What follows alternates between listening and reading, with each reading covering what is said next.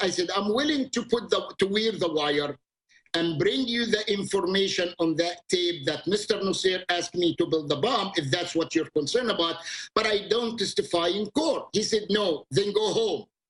I said, go home? The people asking me to build a bomb, you're telling me, and I'm the only one who is giving you ears and eyes inside the cell, you tell me go home? He said, yes, go home. I said, okay. And I told the 3 agents who were standing at the door of Mr. Danbar, I said, okay, I'm going home, but if the bomb got built on and went off, don't come and knock on my door. Hello, everyone. That was ex-Egyptian army officer Imad Salem. In the early 1990s, Salem infiltrated the terrorist cell of the blind sheikh Omar Abdel Rahman. He did this for the FBI and reported back to them on Rahman's plans for a campaign of kidnappings, assassinations, and bombings in New York City, providing information which could have been used to stop the attack on the World Trade Center in 1993. However, as we've just heard Salem state, rather than utilize this information, the FBI, and in particular the head of the Joint Terrorism Task Force, Carson Dunbar, dismissed him, then failed to follow up on any of the leads he provided. What could possibly have been the reason for this? That's the question I'll be putting to Adam Fitzgerald in this latest episode of our series, as he explains the wider context of the 1993 bombing. He starts off by explaining more about Imad Salem himself. Imad Salem was a former Egyptian officer who moved to New York City in 1987 from Egypt. Imad had worked a couple of jobs in New York, but in 1991, he found himself situated as head of security at the Woodward. The Woodward was an old Arts hotel on Broadway, downtown Manhattan. In August of 91, an FBI agent by the name of Nancy Floyd, who was head of the Foreign Intelligence Office and was looking for a Russian diplomat who may have stood in the area. And she inquired about whether this Russian unnamed diplomat was staying at the Woodward, and she gave her card to Imad Salem. And to her surprise, Imad Salem called Floyd back days later, informed her that the Russian that they were looking for was there, but the INS had not informed the FBI about his him being there. Floyd came away impressed at Salem's investigation and intuition, and she asked him if he was interested in becoming a source within the FBI and within the Joint Terrorism Task Force. He accepted, but there were some conditions. He told her about his background. Salim seemed to have found what he was looking for. He actually wanted to impress upon the superiors there that he had deeper intelligence ties with the Egyptian military, and to have his talents finally being used instead of working these menial jobs. He was now being courted by the FBI and the New York Terrorism Task Force to become an intelligence agent, an asset. One day he suggested to Nancy Floyd that the FBI should start investigating into an Egyptian who was more dangerous than any Russian spy or diplomat. And Floyd was completely ignorant when it came to Middle East Islamic fundamentalism. Salim uttered the name Omar Abdel Rahman, who became the blind sheikh to Nancy Floyd. And then from there, Salim gave her a crash course regarding who Abdel Rahman was, the dangers he possessed, and where he was. Floyd was completely flabbergasted. It was overwhelming and shocking that no one in the FBI, especially in the New York field office, knew that Rahman was even inside the country, let alone the danger he possessed in the country itself, and how he got to the country was through the U.S. visa application, which he was on a terrorist watch list, but it was accepted by the CIA. Salem was seen as a valuable asset, one that could very well be tasked to collect pertinent information. Floyd introduced Salem to FBI agent John Etisev and Joint Terrorism Task Force NYPD Detective Napoli. And together, just them two, they headed the New York Joint Terrorism Task Force. And they didn't have any superiors. It was just them two. So it was here that they began making Imad Salem a full-on informant who would work inside the Al Farouk Mosque where Omar Abdel Rahman teached. And Salem agreed to go undercover and work with the terrorist task force, but he had one condition. And he didn't want his identity disclosed nor to testify against the assailants because he feared that these people, and rightfully so, that they would come find him and his family, who still lived in Egypt, and kill them. So Salem told Floyd and Napoli that he'd be willing to wear a wire if they could promise he'd never have to appear in open court. So the FBI agreed to use Salem purely as an intelligence asset. If he developed information that a crime was about to be committed, agents would then move in, do the necessary surveillance to make a case. Salem then became a member of the Al Farouk Mosque. During the months that he became known as like a trusted confidant within the top members of the group, which included Mahmoud Abalima, who was nicknamed the Red because he had full red hair, one of the founding members of the Al-Kifa Refugee Center, and a top prominent Imam Ali Shanawi, and Ibrahim al-Gabroni. He would become the Blind Sheikh's most entrusted bodyguard and driver only because of his connection to Egyptian intelligence, and he himself was an Egyptian, much like Omar Abdel Rahman was. He would drive Rahman around the cities like Detroit, Tampa Bay, Arizona. He would drive often. You would hear him talk about in the various plots, and one in which, when he was driving to Detroit, while he was wearing a wire at this point, and Rahman insinuated that he wanted the Egyptian president Hosni Mubarak assassinated by rifle. Salem would record all this, but somehow the recordings would be botched, and he couldn't complete the recording itself. In time, Salem would then visit Al Said Nusayr, and he would receive calls from him also, which the FBI, by the way, monitored both his visits and calls.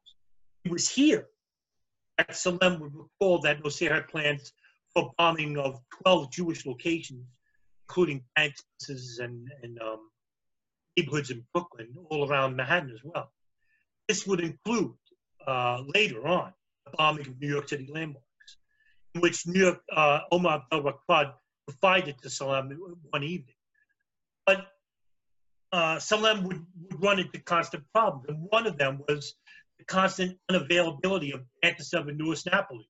Because Salem would begin his operations at night, Antiseb and Napoli would already be off work, and they wouldn't answer the call. Since Salem did not wear a wire, he would call Nancy Floyd in all hours of the night relating information. Meanwhile, Floyd wasn't his handler, but she took on that job that Antiseb and Napoli seemingly couldn't. But the FBI grew suspicious of Salem's relationship with Floyd. And it would later be noted that the FBI didn't trust Floyd, for one, because she was a woman, and two, was that she became the most trusted confidant to Salem. Meanwhile, the FBI wanted that availability, but they couldn't, because he didn't trust them, and they didn't trust him. And most assuredly, the FBI most assuredly opined that Floyd was harboring intelligence, the human intelligence from Salem. One evening, one of the Blind Sheikh's top members, Ibrahim al-Gabroni, asked Salem if he knew how to build a bigger bomb, a huge, much bigger bomb. And Salem responded that he could, since he worked for the Egyptian top military unit. After a while of stalling on the bomb, Salem then went to Abalima. He went to Abalima and said that he has a feeling he was being followed by the FBI. This would give him an out. And it worked, by the way. The Blind Sheikh told Salem to go into hiding for a couple of months. But during this, meanwhile, the FBI terminated Salem. Carson Dunbar was head of the New York field office. Terminated Salem as an informant. And Salem persisted. He disagreed with this. And during a phone call with Nancy Floyd, he relayed an ominous message. And he stated, quote, "Don't call me when the bombs go off," end quote. Yeah, so the FBI's handling of this, and just in the segment we've looked at so far, it's incredible, or incredulous even. They'd rigged the van up with listening devices and picked up on the Blind Sheikh plotting the assassination of the Egyptian president Mubarak, and then they messed up the recording. I believe they didn't record the conversation Salem had at the prison with Al Said Nasser, even though they could have done, where he basically he confessed to the assassination of Maya Kahani. They missed that one. Salem, in his book, is absolutely damning of Carson Dunbar, this guy that comes in from a different unit to run counterterrorism in the New York office. And Dunbar, even knowing this plot is going ahead, pulls out the inside man. The FBI's actions are completely inexplicable from the outside looking in. And I hear them attributed to, you mentioned sexism. Salem feels they were quite racist against him because he was a Middle Easterner. I think Dunbar talked about him coming there with sand in his shoes and telling him how to do his job. Petty and incompetent. The FBI come out of this just looking awful, just absolutely awful. But we'll return at the end maybe to that kind of assessment. Let's carry on with the narrative for a moment. So Salem is out. He won't wear the wire. They put him through lie detector tests, which he says as an Egyptian military officer, he knew how to throw them, how to give inconclusive results. And he was annoyed that they wanted him to do this, and he doesn't let people get inside his mind. So he deliberately threw the results, and they chucked him out. This $500 a week informant. And then the blind sheikh takes a course of action to bring another bomb maker in. Is that a good place to pick up the narrative? Yeah, sure. In fact, I'll lead off with that. When Imad Salem was out, the information went back to Abdul Rahman that they needed another replacement, and quite soon. Omar Abdul Rahman actually called an imam trusted imam in Pakistan, and stated that, do you know anybody that could come to the United States right away to do some business here? And they suggested, yes, give you Abdul Basit Mahmoud Abdul Karim. And his other surname would be Ramzi Yusuf. And everybody knows him as Ramzi Yusuf, but his real name, birth name, was Abdul Basit Mahmoud Abdul Karim. He would have many surnames over the course of history down life, but he was born that. Yusuf is somewhat of a malevolent figure. Many believe he was born in Baluchistan, Pakistan, or Kuwait, but it's not relatively known. He went by many names, and he would later have an famous uncle would have later ramification of history, Khalid Sheikh Mohammed. But Ramzi Yusuf went to a university in United Kingdom. He also went to Oxford for electrical engineering to learn English as well. He then traveled to Peshawar, learned about bomb making, and he went to a terrorist training camp there, Aldine. He would later learn about bomb making material, how to convert them into watches, soda cans, and whatnot. He was very skilled in that. But he was also known as a bungler as well, one that didn't really refine his skills. I'll bring this up in a little bit. But while he was at the Philippines, Ramzi Yusuf went to the Philippines to train members of Abu Sayyaf and the Moro group. It would be a government undercover operative named Edward Angeles, who would later testify that he saw Ramzi Yusuf in the Philippines running a training camp there with Mohammed Jamal Khalifa, who, by the way, was bin Laden's brother-in-law and a known terrorist authority. But Abdul Rahman needed an immediate replacement for Salem, and Yusuf agreed to come to the United States. On September 1st, 1992, Yusuf arrived at JFK Airport along with Ahmed Ajaj, a fellow who's a more shady character and who is even more experienced bomb maker than himself. But Ajaj was a counterfeiter in the West Bank. He was born in the West Bank and was recruited by the Israeli Mossad to help infiltrate Palestinian groups. He was given a release after a short time, then became involved in infiltrating Arab terrorist centers. He met Yusuf while in Pakistan. Now, while Yusuf was using a faulty Iraqi passport, immediately requested political asylum from the Iraqi government. Meanwhile, Ajaj was even a more manipulated passport that fell apart, and while inspection of his luggage, they found bomb-making material, documents, videos of terrorist training manuals. He was held in detention, meanwhile Yusuf was held for 72 hours and repeatedly interrogated. The INS holding cells were overcrowded. And while he was released under the persistence and negation of one female INS officer, he was given a trial date, which of course he never went to.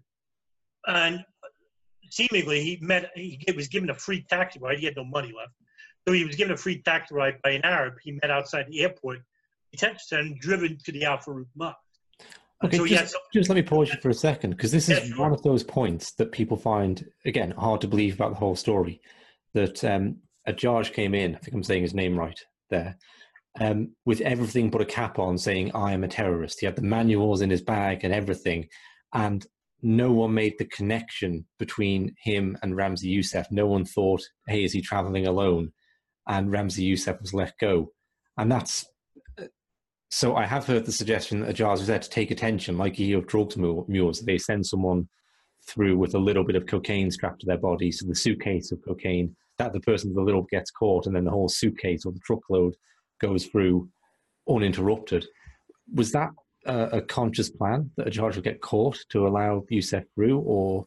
Yeah, because you remember it was Youssef who was being called upon by the blind sheikh, and in order to allow him entry, was that a judge had to make himself known.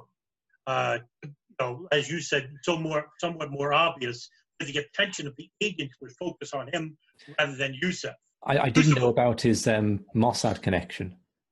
It's actually he was actually counterfeiting dollars in the West Bank, and he was arrested. And Mossad agents actually, Peter Lance writes this in the book that you're currently reading, 1,000 Years for Revenge.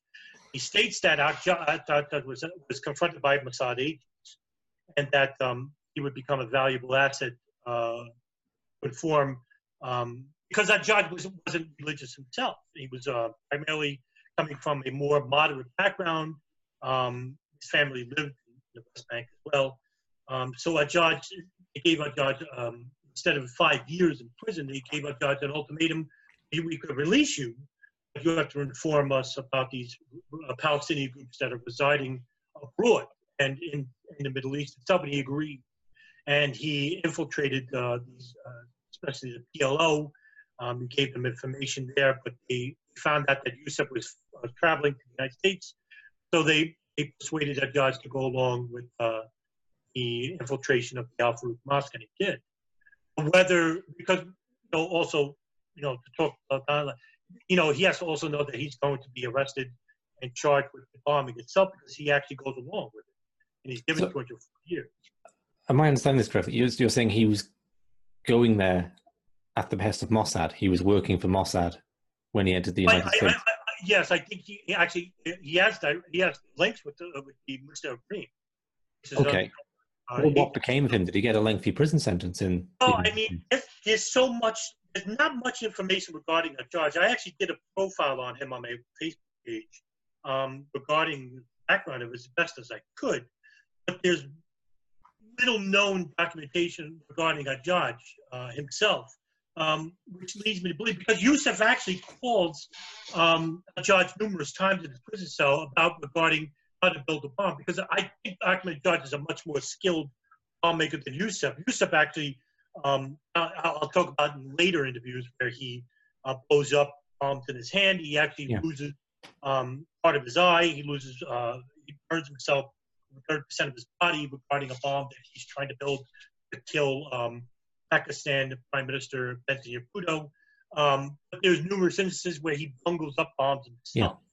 So I'll talk about that later. But a judge, he keeps calling a judge from his prison cell that he's paid, but the judge actually is later released and given back more profoundly. He's given back the suitcase and the belongings and everything that was in it, the bomb-making manuals, terrorism. That's right, I remember that now, yeah. And he gets all that back under the protest of the New York City prosecuting attorney, Mary Jo White, who was head of the New York City general attorney there. Okay, so did he get released, do you think, because of his connections to an intelligence agency, Mossad or another one? I'll leave that up to you. I don't have concrete evidence to suggest so I'm going to say we'll leave that with a grain of salt. Okay. But it is shocking to note that here's a guy who gets caught, and most assuredly is there as a patsy, and so said Youssef can get away. The judge gets caught with all this incriminating evidence, which would, of course, lead to believe that he's a terrorist, obviously, with all the manuals and videos that he has. But profoundly, he gets released.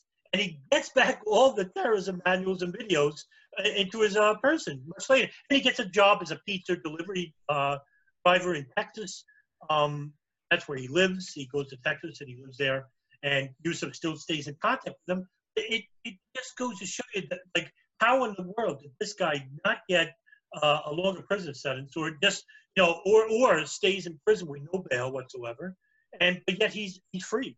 And it has to come at the behest of someone much higher than the New York City Attorney General's office or the U.S. Attorney General's office, because why else would he be released? Okay. Now, like I said, believe that with a grain of salt. And it's unclear what happened to him from that point onwards then. Right. There's very little to go. We only know that I'm pretty sure that he's followed at this point, but by either Israeli intelligence or by U.S. intelligence, but he's not given the prominent primary attention that someone like Yusuf has. But he's most likely in the shadows, so to speak. Okay.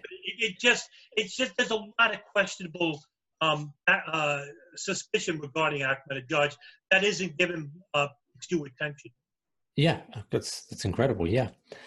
Okay, so back to Yusuf then. He arrives at the Al-Qita Refugee Center, the Al-Faruq Mosque, and gets to work on this plot, presumably. So what's his story and involvement and role then in the World Trade Center bombing? Right. Well, Yusuf immediately aids in the building of the urea nitrate bomb. Only he would know, along with Omar Abdul Rahman, where the bomb would be placed until he forms the others on the day of the attack. And it would be the World Trade Center. Yusuf, from here, we routinely call Hajjaj from his apartment, in which Yusuf stayed in New Jersey. Hajjaj would assist Yusuf in making the bomb by phone, as well as the physical labor, which came from Mohammed Salameh and Mahmoud Abalima. So they began assembling it would be a 1,500-pound urea nitrate fuel oil device. And the construction of the bomb would take place in a storage facility in New Jersey where they lived. Yusuf would have would order the ingredients needed to take place in the storage facility, would have them delivered there without any problem. Salameh would use his car, which was a Sherry Nova, to ferry like the nitric acid and the urea between the factory where they ordered it, the storage facility where they built it. Salameh would turn out, by the way, Salameh would turn out to be one hell of a horrible driver. He was driving an accident where Yusuf would be temporarily hospitalized. Meanwhile, during this, a judge would be released to give him back the suitcase and whatnot, to the shock and dismay of the federal prosecutors in New York. And from there, on the day, February 26, 1993, Salameh would rent a rider truck using his name, giving his address in New Jersey. By the way, his address in New Jersey and the phone number that he would give the apartment where he rented was from a landlord named Josie Haddad, who would later turn out to be a Mossad operative. Abdel Rahman Yassin would be driving the truck to the parking garage of the World Trade Center in the North Tower because Salameh was such a horrible driver, they didn't trust him. Okay, so just run that by me one more time. Who was renting an apartment from a Mossad agent in this? Okay, it was Mohammed Salameh. Mohammed Salameh would rent this New Jersey apartment from Josie Haddad, who was a landlord. Josie Haddad would turn out to be a Mossad agent himself. And how this came to be, which is documents that are redacted, it's not known, and no investigative attention was given to Josie Haddad because on the day of the bombing, Haddad flees the country, actually, and there was no follow-up through regarding Haddad itself. The phone number that was given to Haddad is also redacted in the FBI report. To this day itself, it's still redacted. That's 26 years later. Right, so already we have two pretty substantial Mossad connections. Right. What you're seeing is much like 9/11. You're seeing that the Israeli intelligence are following around these Arab terrorist cells. So it's almost like they're trying to see if the operation goes according to plan and whether it happens. Because remember, also too, that this 9/11, this 1993 bombing is blamed on the Palestinians themselves. Because Yusuf actually called in and states that it's coming from the Palestinian Liberation Front, and it turns out to be just a small little group itself. But you can see that where the blame is going to. Remember on 9/11 itself, that when the Mossad operatives get arrested on the New Jersey Turnpike, the driver, Oded Elner, states to the cop, as soon as he gets out of the car, goes, "We are not your problem. The Palestinians are your problem. Your problems are our problems." So what I'm trying to do is, there is a correlation between Israeli operatives in the 1993 bombing and the 9/11 bombing, where they're trying to blame Palestinians themselves. But the Palestinians themselves would have no link to either the operations themselves. Go ahead. Youssef's motivation was specifically Palestine. I think this is an interesting point, that he wasn't an especially Islamic terrorist. He was a sort of nominal Muslim who liked women and wine and a bit of the high life, and said he valued a lot of the kind of society that existed in the United States over, say, a severely religious society, in contrast to the Blind Sheikh, who was a real fundamentalist. His use of stated motivation was principally around the support the United States gives to the state of Israel and their then suppression and victimization of the Palestinian people. And he saw US citizens as being culpable because of their taxation that they pay to the US government. That's correct. In fact, during his sentencing, not to go off track, but during his sentencing, he does make that quite clear. Youssef, he states that the reason for the attacks is that the United States has committed atrocities toward the Palestinians in primarily being a strong ally to the state of Israel, in which are afflicting these human dispositions toward the Palestinian people in the West Bank and in Jenin itself. But with these harsh conditions itself, remember also too, just to reinforce your point, that Youssef himself was not a religious person. He was actually someone who's using these terrorist tactics to gain a political strategy, to geopolitical strategy, to persuade the United States what they were doing and what they were doing toward the Palestinians themselves. He also brings up as well the plight of the Iraqi people and that their economic sanctions, which led to so many people being killed, children being killed and whatnot. Bin Laden also relates to this as well. But yes, Youssef was not very religious at all. Although the Blind Sheikh himself was religious, but it also is ironic that the intelligence apparatus, the CIA, is involved with Rahman, not with Youssef himself. But there is also conflicting evidence to suggest that the CIA did get to Youssef while he was in Pakistan, but there really isn't any concrete evidence to suggest so. But it is suggested by ex-CIA agents that he did. Whether you want to believe that, I'll leave that up to you. Okay, well, maybe we'll touch on that in a bit. We'll come on to the actual day of the bombing in a minute then, but just through this period where Youssef is constructing the bomb and forming the plot, the FBI missed various opportunities to intercept again, even in the absence of their inside man, Imad Salem. There were these conversations going back to I've forgotten his name, the fellow in prison. You're talking about Ahmadinejad? Ajad, yeah. That's going on, and yeah, they weren't tracking people involved in the cell. Can you speak to some of that, the missed opportunities?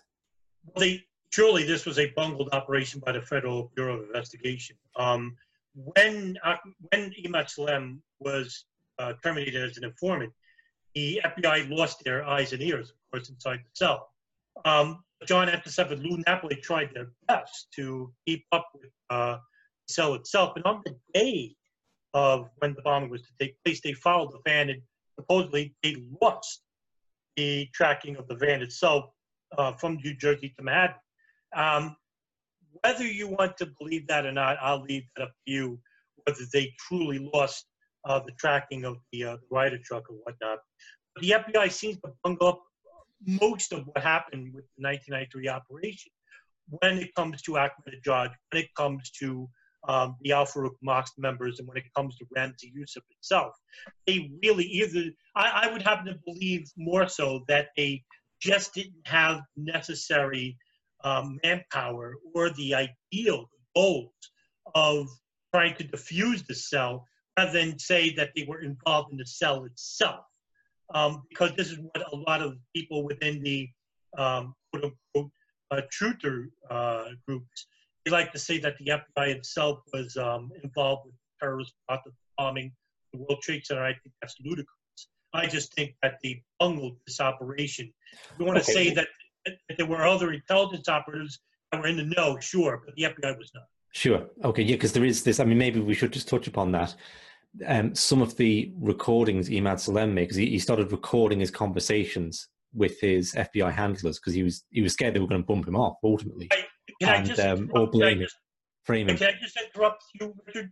That came when Imad Salem came back. Yes, yeah, I know it's a little later point.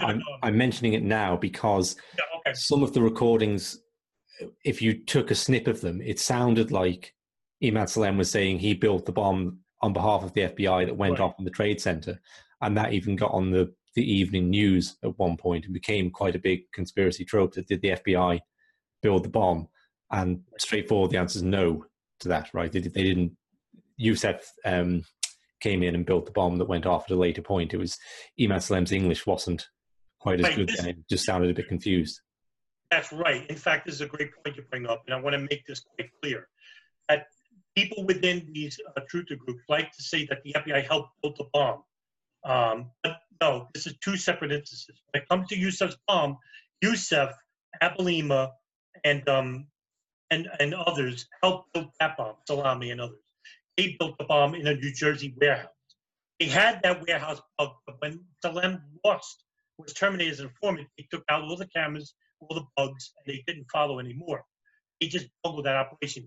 When Salem came back into the fold after the World Trade Center bombing of 1993, then they gave the other cell, the mock members, the cell, to build the bomb. But they gave them false blasting caps, a powder that wasn't bombing, that was false powder, in order to implicate them in the landmark plot, which I'll get into in another conversation. Yeah, sure. Yes, there was two different distinct areas, the 1933 bombing and the landmark plot. The FBI was involved with the landmark plot, not with the 1993. Okay, so the day of the bombing itself, then, if we're okay to move on to that, the 26th of February 1993. Talk us through what happened. Now, given the task to drive the truck was Abdul Rahman Yassin, because they didn't trust the army. Yassin drove the truck to a parking lodge in the North Tower. They parked at the underground B2 level. Youssef ignited this 20-foot fuse. And as they got into an adjoining car, which they were to get away, they were met right at the edge of the parking garage where there was traffic leading out into the streets. And according to Peter Lance's book, 1,000 Years for Revenge, they state that the participants in the car were all losing their nerve, so to speak. Abilima actually, I think he was the passenger, he actually gets out and he's like nervous, he's trying to rush the truck. Meanwhile, Youssef, according to Peter Lance, is really just a nervous steel. And he doesn't really care that if he gets killed in a bomb, he doesn't even sweat it. But they leave, and at 12:17, the bomb ignites. Now, the plan was to have the North Tower crash into the South Tower, causing maximum damage to Lower Manhattan and killing thousands of people. However, the bomb was placed in a spot where the beams were not compromised, and it ended up killing 6 people and injuring over 1,000. 3 of the people that were killed were in this lunchroom, which is about, I'm going to get this wrong, but I'm going to say approximately 300 feet where the point of impact, the explosion came from. And one was a pregnant woman, 2 were men, one was a middle-aged Hispanic man who just got married, I believe, and they were killed gruesomely because the bomb itself sent shockwaves through the room. And being that they were hit with the concrete itself, they exploded from the inside out. And the Joint Terrorism Task Force, the FBI, Actually, when they investigated the gas, they found human remains splattered among the walls itself. But yeah, it was only when I watched a documentary on this recently, I didn't realize, because you hear 6 people and you think it sounds like a fairly localized thing to a relatively small area of the building, but the whole building was affected because smoke rose up throughout it. There were people trapped in elevators for hours. There were children trapped on the roof for hours and hours in the freezing cold, and like 1,000 people. That's coming from the smoke inhalation. So it was a huge thing. And there was a superficial, there was a sanity in Youssef's madness, right? In that, because when I initially, heard of this whole thing, it's like, well, how do you think you're going to stop US support to Israel by setting a bomb off at the World Trade Center? But his thing was that the bombs the US dropped on Hiroshima and Nagasaki killed about 100,000 people each, and that caused the Japanese to surrender. So he figured that if he could cause one trade center to topple into the other, to topple over New York, you could get into the hundreds of thousands of casualties potentially. And if then this inspired further attacks, pretty soon the United States would have to surrender. And it's completely bonkers, but you can see there's a superficial kind of logic to this, evil insanity, right? Sure, and while at the same time, just to add to it, he also states that the World Trade Center is seen as like the epicenter of Jewry itself in the financial district. Right. He also saw that by knocking down these towers, you're knocking down in a sense, you're knocking down the might of the United States, because the World Trade Center is considered the largest building in the United States, and that they see when you knock these down, you can knock down the power of the United States in a sense. In a symbolic way. I've heard different views as to how close they came from a urea nitrate bomb didn't stand a chance of bringing the towers down to, if they just placed in a different position, it might have done exactly that, or it might have caused this. I'm not from New York, so apparently there's a barrier there that stops the Hudson River doing something, and that could have fractured and flooded the whole place. What's your view on how close they might have come? Because I think it's quite relevant to understanding it, really. Sure, it was the FBI that stated later on that if he just parked 200 feet, I think it was eastward, from 200 feet west of where he came in at. There's a section where there's like 4 beams. So the southern beam is one beam that actually holds southern part of the North Tower. If he parked there, he might have had a chance to have the tower lean. But the towers were made to have impact from planes, where it almost like a flycatcher net, where there's a object that goes into it, it would sway instead of having the building solidified and strengthened, where it could just take off parts and come down. The impact of like blows of like 707s that didn't have full capacity, if they crashed into the World Trade Center, it would just sway into the building. And actually, the building did sway. The North Tower did sway when the bomb went off. And most of the injuries were smoke-related injuries. In fact, one person I personally know, he's a friend of mine on Facebook, I won't say his name, but he was actually a middle schooler. He was actually in the elevator, and the elevator stopped, and he was there for 7 hours. And he was trapped there. But according to the FBI, if Youssef just parked, I think Youssef miscalculated. But remember, Youssef also didn't do his due diligence and really investigate where he wanted to park the bomb. It leads me to believe that Youssef wasn't a very good long-term planner. He might have been a good manager of organizing these plots. He really, I think, could have done a lot more damage. And he says later on that if he just had enough money, supposedly he's in a helicopter, he's in a plane after he gets caught going into Madden by the FBI, and he states to the FBI agent who's looking at him, who says that you didn't knock these down. He says, if I had enough money, I would have. So even though he had necessary funds to build the bomb, it just leads me to believe that his money actually came from the Farouk Mosque. Why didn't he get the necessary funding from the mosque itself to build a bigger bomb? Yeah, because they weren't short of money, were they? Right, because they weren't short on money. But remember too, this goes into contradiction that when Blind Sheikh is going around the country itself, he's actually getting funding from notable mosques, Islamic mosques in Tucson, in Detroit, in Tampa Bay, in Jersey, in New York. He's getting all this money. Where's this money going? Well, it's going to funding these plots. But reasonably, how on earth did he not get the necessary funding to build a bigger bomb? But I think it was just a timing factor itself that they wanted to rush this operation to get something going. And I think that was the reason why Yusuf didn't build a bigger bomb. Whether that's the case, I'm just assuming here. I think that's a reasonable scenario itself. Yeah, just to be clear on that point about the funding, the Blind Sheikh was presenting this as supporting Islamism overseas, or it was presented as an Islamic charity setup, right? I mean, he wasn't going around saying we're going to blow up the World Trade Center for the funding. Right. Actually, he actually wants to build the Al-Qifa Mosque, the Al-Qifa Refugee Center bigger. He wanted to build more mosques around the country, especially in New Jersey and New York. He actually wanted to become a prime emir inside the United States. Right, yeah.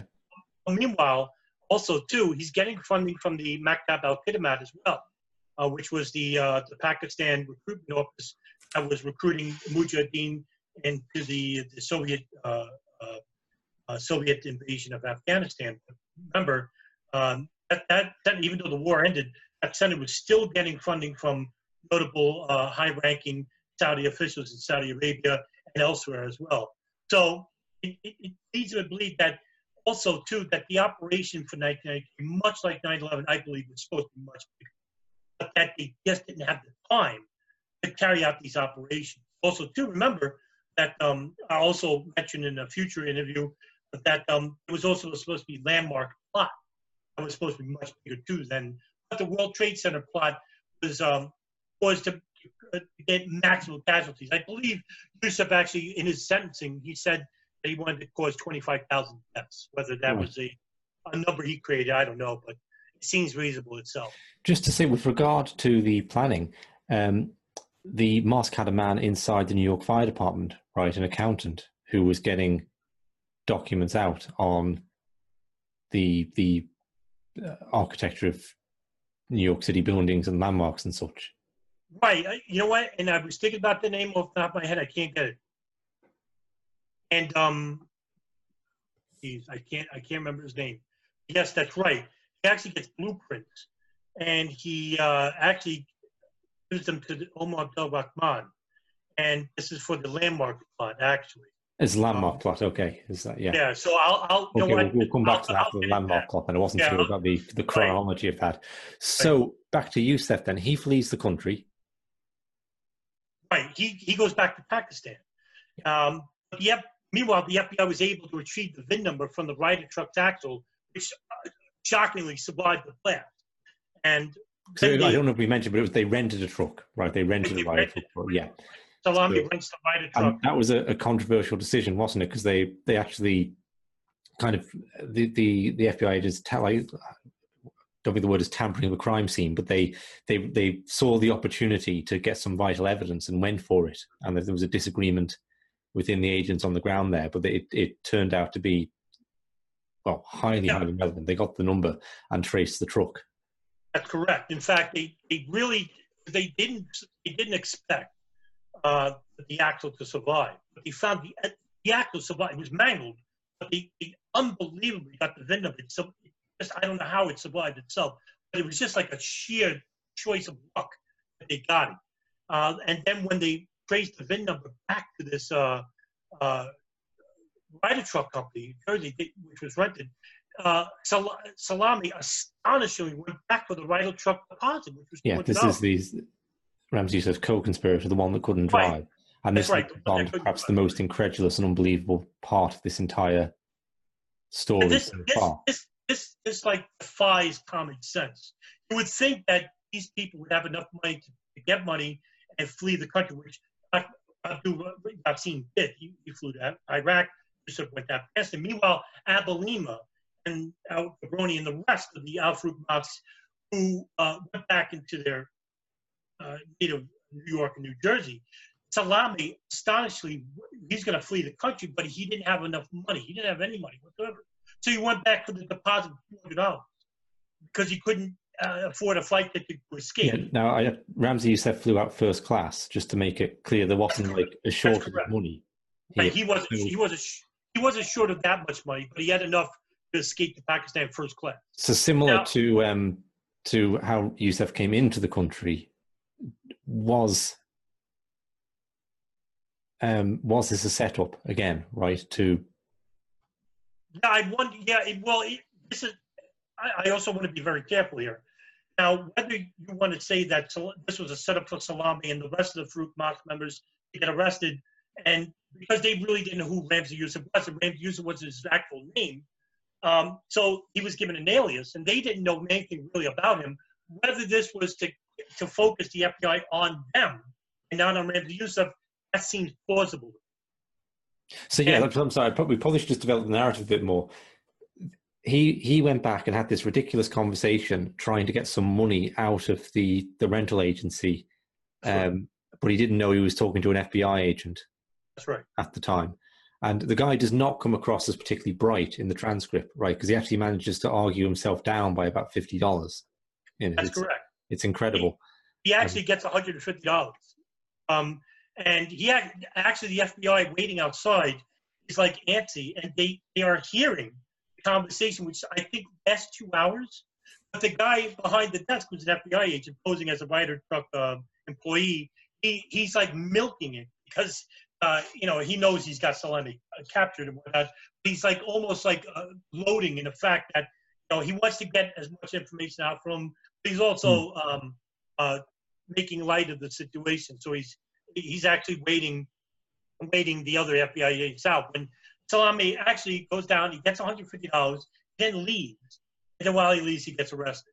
And he gets and the FBI nearly bundled that too, right? Because they accidentally informed the media about the rental truck, and media, they were having to misdirect media vans turning outside to record. That's right. They were outside, right outside in view. Right, you're right about that. Actually, right outside in view, so they had to take the media truck outside in Falcon, like 2 blocks away.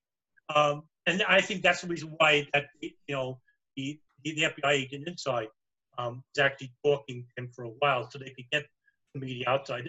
But it also leads back into your point. The FBI really just were just like this bungling procurement, like these cops that you see in like TV and the media, these bungling cops that come out with these batons and large hats. They come out of the car looking silly, but not to make light of the subject itself, but the FBI really were like caught their pants down in this whole regard because they almost blew this whole operation, and because of some blind luck, that they arrested Salami. Otherwise, I think they would have never caught anybody. Salami would have just had money; he would have left, and they would have still probably wouldn't have caught Ramzi Youssef later on down the road because Salami actually gives them some information, which leads into Youssef's arrest, which I'll get into in another. And they let the other fellow involved go, didn't they? Actually went to the apartment of Mahmoud Abelina, and his roommate was there, and they didn't realize who they were talking to. That's correct. In fact, they had no idea. In fact, a lot of these guys, had no idea about the hierarchy of the Al Farouk Mosque. Al Gabroni, Judge, they had no idea. They didn't know who Abu Lima was because they lost the eyes and ears of Imad Salem. And because John Attesev and Louis Napoli just didn't have the necessary capabilities of following all these people around, it was like these people were like free to rein in their operations without any hesitation by the FBI itself. And it just goes to show you the lack of opportunities that the FBI had, and the New York City Joint Terrorism Task Force, which only had 2 people like Attesev and Napoli, but they didn't have any superiors. They just didn't have the manpower, and they just didn't have necessary capabilities of having this wide ranging conspiracy involving Arab fundamentalism, which they had no idea existed. Okay, so we're going to go on to the landmarks plot next time. I don't know if there's anything more you want to say on the narrative of these events this time. If so, please do. And if not, I've just got a couple of more open-ended questions to round off with. Sure, if you have, I'll be happy. Well, my first more open-ended one is I'd never really considered what was the impact on the United States as a result of this. Okay, because you've got the Cold War is not so long ago ended, and you've got the Clinton administration has come in. Okay, so and now you've got this terrorist event, and with the Oklahoma City bombing, I believe that did have an impact on some domestic legislation to do with law enforcement. And obviously, September the 11th had a massive impact on everything, like foreign wars and the rolling out of the Patriot Act, indefinite detention about trial, all this kind of massive revolution, really, in the United States. I don't know anything about the impact of the 1993 bombing. What was there any? What was it? What changed as a consequence of? I was in New York when it happened. Actually, when 93 bombing happened, it was a shock. And we really didn't, as a country, we were completely ignorant to Arab fundamentalism, militant Islamic fundamentalism, and geopolicy regarding the region itself. So it was a shock to us. And I think that shock relented in the fact that when the co-conspirators of the 93 bombing were arrested, the FBI foolishly and hurriedly stated that there was no wide-ranging Islamic conspiracy residing inside the United States. There was no huge organization that was willing to cause mass destruction. We caught everybody. In other words, they caught the guilty party, and that's it. That's the end of it. So there was no rush to create future legislation or regulations regarding our geopolicy or our intelligence agencies regarding the matter itself, which was still residing in the country, but we had no idea. Whether you want to believe that the FBI really didn't have any idea, I think they did. Now, when it comes to CIA, they did. And they just didn't want to share that information with the FBI. And we see that most notably in the 9/11 operation, okay? More notably there than anywhere else. But regarding just sheer ignorance, which was regarding these terrorist cells operating in the United States, yes, the FBI was completely ignorant on a general basis regarding this. So that, you know, when they gave the press conference after the landmark spot, not to, you know, which I'll get into in the next interview, yeah, they even went on national TV and said that, you know, it's all over.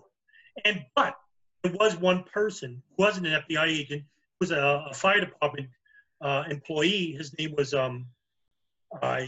that's going to kill me.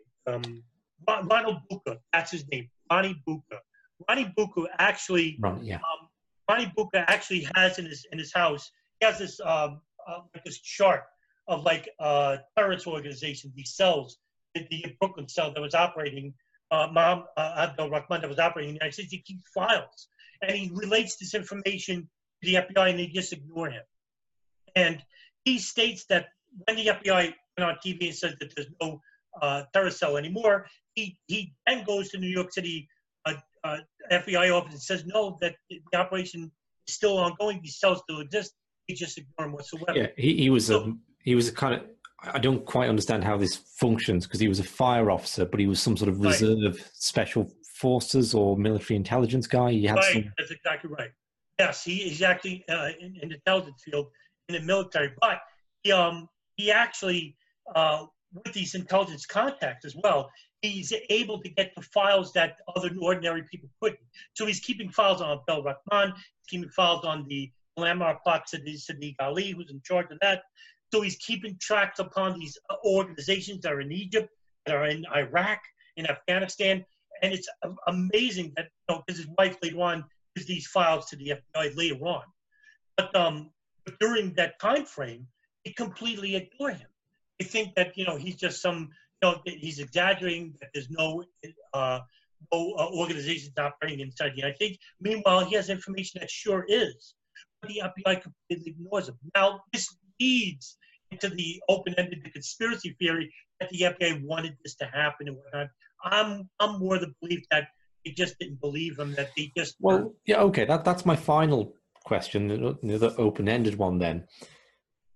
With the assassinations we looked at last episode, we encountered the same thing, really, of a lot of FBI incompetence and an unwillingness to acknowledge the scale of the plot going on, right? Where always attributing the minimum to it, like it's a lone gunman, okay, and not a wider cell. And it's a limited phenomenon in terms of the bombing. It's not a really large Islamic terror threat that's taking place here. And yeah, you can look at that on one level and talk about, well, just FBI absence of resources, incompetence.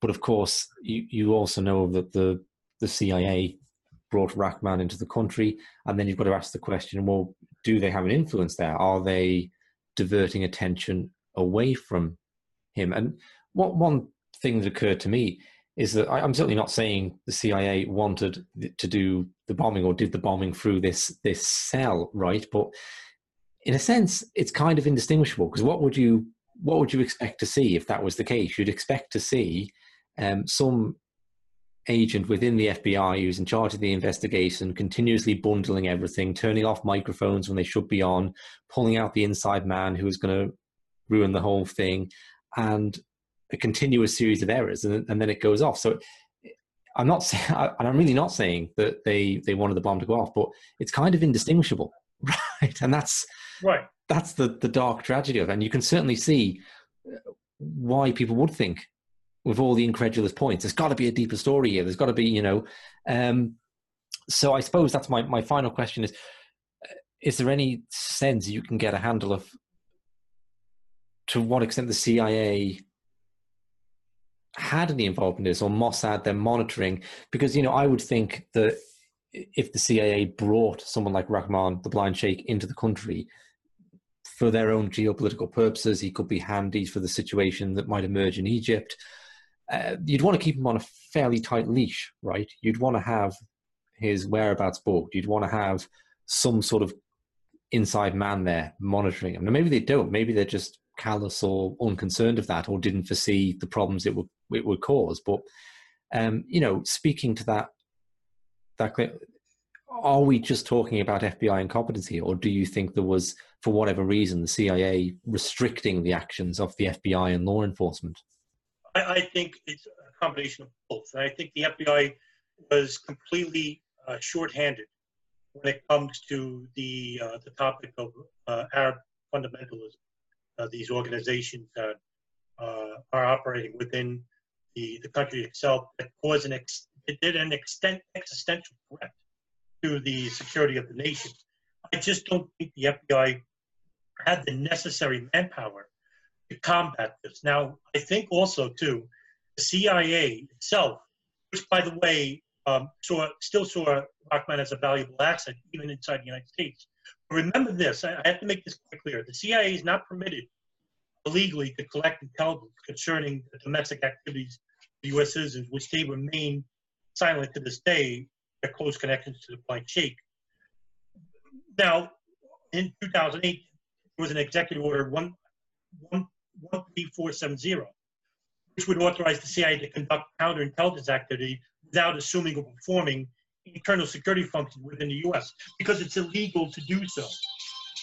The CIA can't conduct surveillance on American citizens or have operatives in the United States, which is the reason why the CIA still to this day cannot admit that they had close connections to Rahman, because he was inside the United States. And they're the ones who gave him the U.S. visa, because also to add, when he got his visa at the embassy in Egypt, it was a CIA agent that gave him personally. Yeah, it was actually Frank Weissner's son, wasn't it? That's correct. Yes, it was. Right. But remember also, too, the CIA knows what's going on, and they needed covert information. They knew that they were breaking U.S. law, regulatory law, by having Rahman still as an operative, still as a close, open contact inside the United States. But they can't admit it, right? But they needed that information. That information from the blind sheikh can't be shared with the FBI. Why? Because it's illegal to have an operative working inside the United States, because the CIA is not permitted, not allowed to conduct covert, collect human intelligence concerning the activities of U.S. citizens. That's the reason why the CIA had a distant relationship with the FBI and couldn't share the information. Well, one point that I think goes against, for me, like goes against the idea that the FBI were being held back in some way, is that I can't see the interface, the contact points where that would happen, right? So, like, no one from the FBI has come out and said, yeah, we couldn't proceed with this because we received pressure from the CIA, right? And people like Carson Dunbar look like, well, basically villains at the end of this, right? And you would think that if he was getting instructions from on high, there's always this chance he's going to blow the whistle on that and say, hey, I wasn't this incompetent fool. I was under orders for national security, that there was some great operation going on. And I don't see that at any point, right? That doesn't seem to come out. So, I mean, again, that takes me to my limit of the understanding of the whole area, right? So I can't really speak beyond that. I'm just highlighting what will be obvious to me, like you don't see how the CIA will be restricting. Right. In regards to Dunbar, by the way, who was in charge of the FBI field office in New York, he actually makes the situation worse for Emad Salem, because when he gets to that position, Costa, he changes the contract with Emad Salem. He forces Emad Salem to accept a new contract, which he doesn't do anyway. He says that Emad Salem must wear a wire. He must testify against the members of the Al-Farouq Mosque and the Blind Sheikh, and there's no stipulation regarding to that. Emad Salem has a huge argument with him and states that the reason why they did that so that they can ruin the investigation itself. He thinks it's manipulative that he does this. He actually nefarious. He thinks that Carson Dunbar is someone who either wants him out as a contact within the FBI, or that he's trying to set him up to use the information to get rid of him altogether. Yeah. I know that he thinks that he actually wants to be killed or something like that. So here's my point, Adam. When I think the first book on 9/11 I read was Mike Rupert's Crossing the Rubicon, right? And he talked about the CIA having assets within the FBI who would play like a vital role at certain junctions to make sure certain investigations got suppressed and plots could go ahead, right? And if you zoom out and look at it from a distance, you could say, well, like a Carson Dunbar figure, okay, well, what if he was like a CIA asset and this, like, someone wanted whatever the Blind Sheikh's plot was to go ahead, and you've got someone who's there actively sabotaging at every step of the way. And that kind of makes sense. And then you zoom in and you think, well, I don't know, because to do that, he's got to basically have his reputation ruined and look like a complete fool, malevolent even, and maybe just incompetence, racism, sexism, total arrogance are better explanations for why Dunbar did what he did. Right. Well, I don't have concrete evidence that the CIA contacted Dunbar or had any contact with him whatsoever at a future or later date. I can say this, that he actually is somebody who's had contacts with high-level, he had contacts within the FBI that had affiliations with the Central Intelligence Agency. Now, whether you want to connect the dots to say that he might have tried to manipulate or tried to intervene in the attacks itself, I'll leave that up to you. But he does become he becomes the superintendent of the New Jersey State Police later on. He's currently working as the senior vice president of Mutual of America. He's been there for 17 years now, Carson Dunbar. So he does have contacts in high places later on. But yeah, I mean, I share your concern regarding Dunbar and why he would try to force Emad Salem to become, to have Emad Salem outed, so to speak, and have his wife, his children, his family in Egypt affected by this. Because if he testifies, he's done for, and his family's killed because they live in Egypt, and they could be killed by either like Egyptian Islamic Jihad or the Gamma Islamiyah, which is the Blind Sheikh came from. But it really makes you concerned as to why Dunbar himself does this and changes the contract with Emad Salem. But I think also, too, that he doesn't like Nancy Floyd. I've brought that up before. Yeah. He doesn't trust Nancy Floyd itself in their relationship with that. I think that's trivial in itself. I think there was that Dunbar himself could have been pressured by somewhere higher up to. Sure. And I go down this line because I think, depending on whether you're a conspiracy theorist or an incompetence theorist, you're going to see this question two different ways. And I think it's going to become relevant again if we talk about Alex Station and why decisions were made there to monitor and not monitor Islamic terrorists. And if we talk about someone like Sybil Edmonds, the whistleblower from the FBI, and why she was prevented from pursuing certain lines of investigation and things she was highlighting, these kind of questions of like, are people acting from a place of conspiracy or incompetence, are going to come up again and again. So I just want to put them on the table as and when they do. Right, but you're gonna, especially when we talk about 9/11. Yeah. About the Bin Laden issue station, codename Alex Station. Yes, we're definitely going to see a much more definitive aspect between two agencies, the FBI and CIA. And you're going to see how these two agencies competed for information and how one agency seemed so much more nefarious than the other. Because I know that there are other people out there who don't trust the FBI and that they see them as a nefarious agency, so to speak. But with 9/11, you're going to see the CIA as a much more existential threat to the American citizenry and the FBI. Even though the FBI does play a part in like suppressing information later on. But before 9/11, the CIA is absolutely complicit in it. And we'll talk about that in the future. Okay. Thank you very much, Adam. We'll leave it there, and back next time for the landmarks plot and the return of Imad Salem into this theatre and the arrest of some of the people we've been talking about so far. Thank you. Thank you very much, Richard. Thank you.